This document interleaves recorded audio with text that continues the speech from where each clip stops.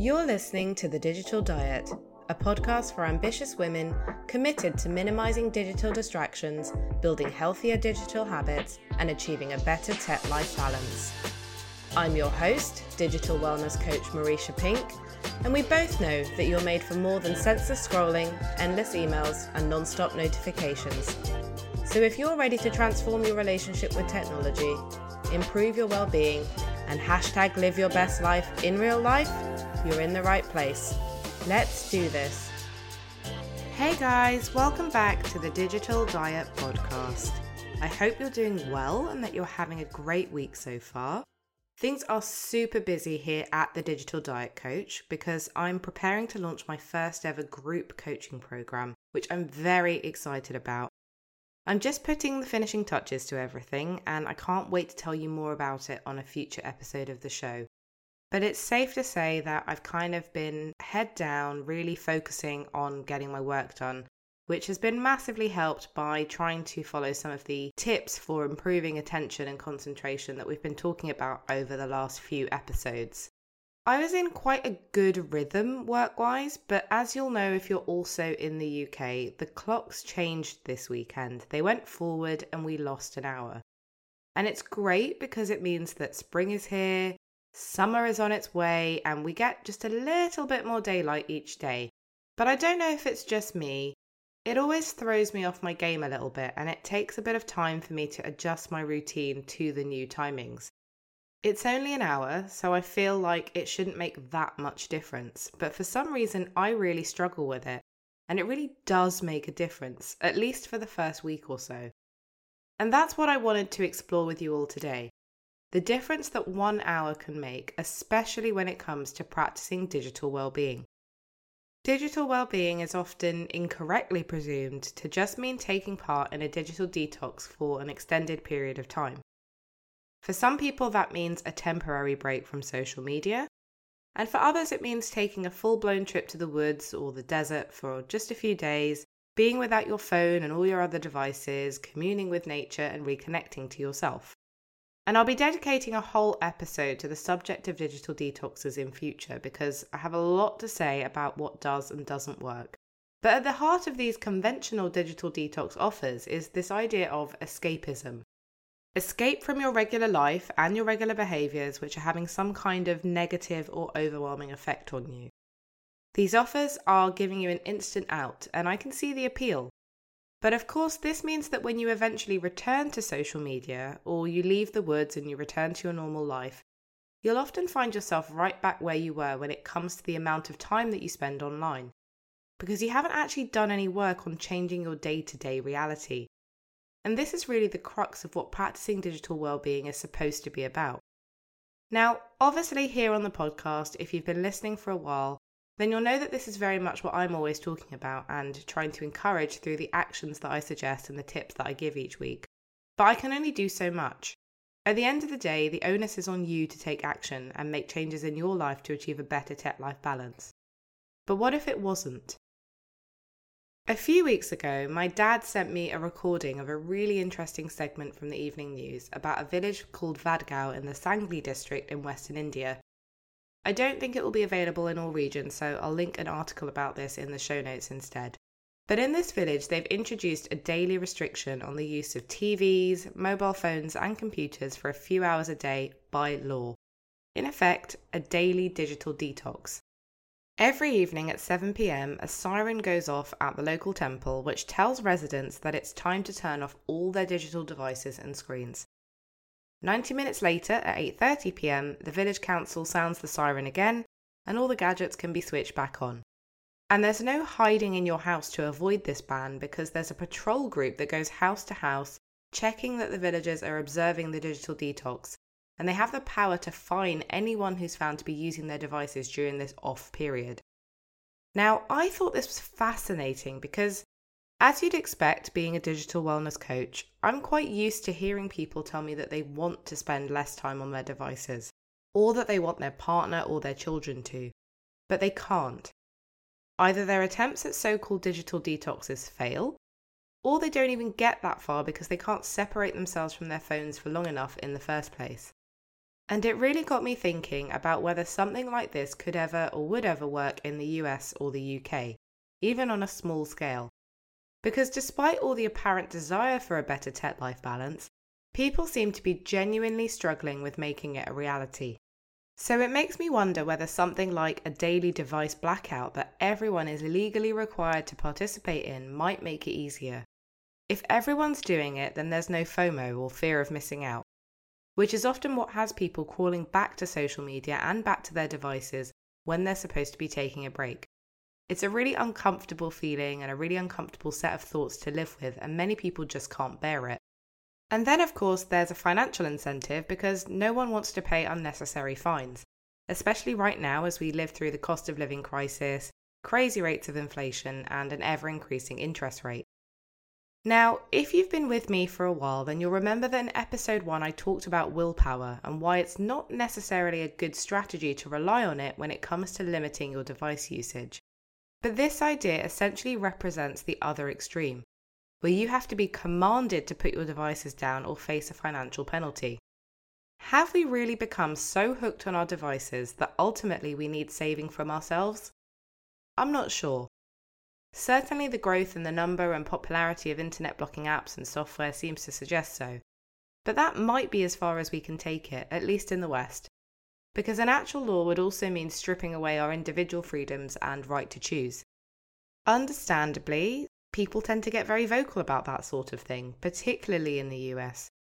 But sometimes I do find myself thinking that it's not completely impossible, especially when you consider recent events like the overturning of the landmark Roe v. Wade ruling, which has meant that abortion is once again illegal in some US states. That takes away a woman's right to choose whether or not to continue with a pregnancy. So you can see that in some areas our governments are still willing and able to exert some control over us, whether we agree with it or not. And it's not as though the ban in Vadgau didn't initially face any resistance. The village has a population of around 3,000 people, and the restriction was agreed on during a village meeting on the 14th of August, with the intention of stopping a so-called addiction that the villagers had to watching TV and going on their phones. It was put into place immediately the next day, but many people in the village were reluctant to agree to doing a digital detox every single evening. It seems that the driving force really came from the greater value that they placed on education and quality family time. The village's so-called addiction was attributed mostly to the coronavirus pandemic, and the restriction was largely put in place for the benefit of the village's children. Vijay Mohit, the president of the village council, said, "People go inside their homes, shut the door and stare at the phone or TV. We decided this was not good for social cohesion." And during the pandemic, the children living in the village, like many others around the world, had relied a lot on the TV for entertainment and on mobile phones for doing their online classes. So they were using these devices for much longer hours than they were used to. Children weren't doing their homework, they were looking at videos on their phones half the time and not really focusing, and the teachers complained that not only were children falling behind, but they had got used to spending so much more time on their phones. Vijay also said that when physical classes resumed, teachers realised children had become lazy, did not want to read and write, and were mostly engrossed in their mobile phones before and after school hours. There weren't separate study rooms in the homes of the villagers, so I put forth the idea of a digital detox. Ultimately, however, it was the adult women in the village who admitted that they often got sucked into watching lots of TV every day, particularly the Indian soaps, and they agreed the daily restriction could actually be beneficial and were willing to try it out. So this consensus and commitment to trying something different is what ultimately led to the implementation of the ban. And at this point, the village has been living with the restriction for over 6 months, with largely positive results being reported by the villagers of all ages and all occupations. So I think it's unlikely that it will be reversed. One mother said that she was finding it difficult to supervise her 2 children because they would be focused completely on playing with the phone or watching TV. And I know that a lot of parents experience this scenario. This mother was quoted as saying, "Since this new norm began, it's far easier for my husband to return home from work and help them study, and I can peacefully do my work in the kitchen." They also interviewed a 16-year-old girl very briefly. I'm not sure if she was from the same family, but she said that as a result of the ban, her family were talking to each other more and, rather cheekily, that her mum was able to concentrate on making better food. And finally, there was also a teacher interviewed, and she absolutely praised the ban, saying that she'd noticed massive changes in her students. There were fewer distractions, more schoolwork was being done, children were more attentive, less tired, and in general better able to learn the subjects that were being taught in the classroom. So there's definitely something to be said for adopting more of a daily digital detox rather than having to find ways and time to escape for longer periods, which, as I've already said, in my humble opinion, don't actually work to fix these so-called device and social media addictions in the long term. And I often talk about or quote from research on this podcast, which is important because we need to have robust evidence to support all the interventions that we suggest as digital wellness practitioners, especially if we're asking people to take action on a larger scale. That's our job as experts in this field. But what I think is so beautiful about this particular story is that it's just regular people reacting to their experiences, becoming aware that the way they're spending their time isn't aligned with their values, and choosing to do something about it. Because this is exactly what I see in coaching. Not numbers or statistics, but regular people feeling some discomfort with the status quo and wanting to explore living in a slightly different way that better matches what's important to them. And the evidence for succeeding at that comes through in the same way. We can measure screen time, of course we can, and it's important as a measure. But it's by no means the only one. People's self-reported levels of joy and their anecdotal stories about the quality experiences they're having in their offline lives is the real measure. It's one of the reasons why I love doing what I do. It's way more powerful. And I think that is underscored even further by the fact that no less than 5 other villages in the Sangli district have now also adopted this daily digital detox. They aspire to experience what the villagers of Vadgao have experienced, and I think that that's pretty special. So while I'm not going to start campaigning for a daily ban to be legalised and ask you to sign a petition or anything, I am going to challenge you this week to implement your own daily digital detox inspired by the villagers in Vadgao. And just like the villagers, I'm simply asking for you to give this a try and see how you feel. Choose a 1-hour slot in your day where you'll stay off all your devices. No TV, no laptop, no computer, no phone, no games consoles. And in that hour, do something that really fulfills you. Read a book, study a little, grab a piece of paper and a pencil and start drawing. If you live with other people, have a conversation with them, play a board game. Whatever you like, just don't touch your devices. Keep the 1-hour slot the same each day and set daily alarms for the start and end times so you'll have your very own siren to remind you of your daily digital detox. And remember, you don't have to do this in the evening. Doing it in the morning could also be a great way to start your day.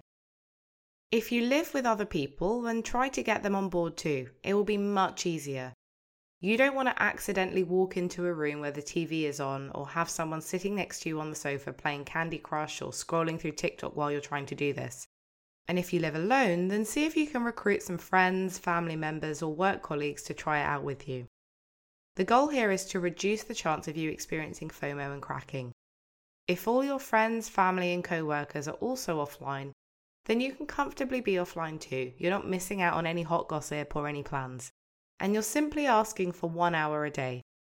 If the people of Vadgao village can do it for 90 minutes, then I know that you and the people in your life can manage it for 60. Just think of all the benefits that are waiting for you on the other side.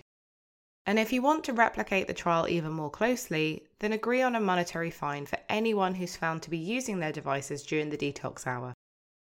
It doesn't have to be much. The aim isn't to bankrupt anyone in these difficult times. It's to provide an additional incentive to stick to the ban. If you're doing this alone, you can still have a fine in place. You just need to ask someone that you trust to hold you accountable. And you'll have to be honest with them about whether you're sticking to the ban or not. I'm actually doing something similar with my cousin right now because he's trying to learn Spanish on Duolingo. So every time he misses a day, I get £20. I'm currently £40 up, so I can tell you from first-hand experience that it won't be a problem to find someone willing to take your money if you mess up. If you're doing this as a household or as a group, then you just need to nominate someone to collect any of the fines that are issued during the week, and then agree what you'll do with the money. So you might decide to donate it to charity. If you've listened to last week's episode, then you'll have heard my exciting announcement about my brand new virtual community space, the Digital Diet Lounge. It's a place for me and you to come together and connect over all things digital wellness in between episodes. there's a specific room for the podcast, and that's where we can chat about this week's challenge, and you can connect with other listeners who are also taking part. It's completely free, there are no adverts, no sponsored posts, you don't have to friend anyone, you don't even have to create a detailed profile. I'll put a link to the space in the show notes, and this is the place to get involved in the challenge and let us know how you get on with trialing a daily digital detox in your life. You can still share your experience on your social media platform of choice if you want to. All my handles can be found in the show notes page so that you can tag me and I'll see it. And as always, if you prefer to keep things private, then you can email me directly at podcast@thedigitaldietcoach.com.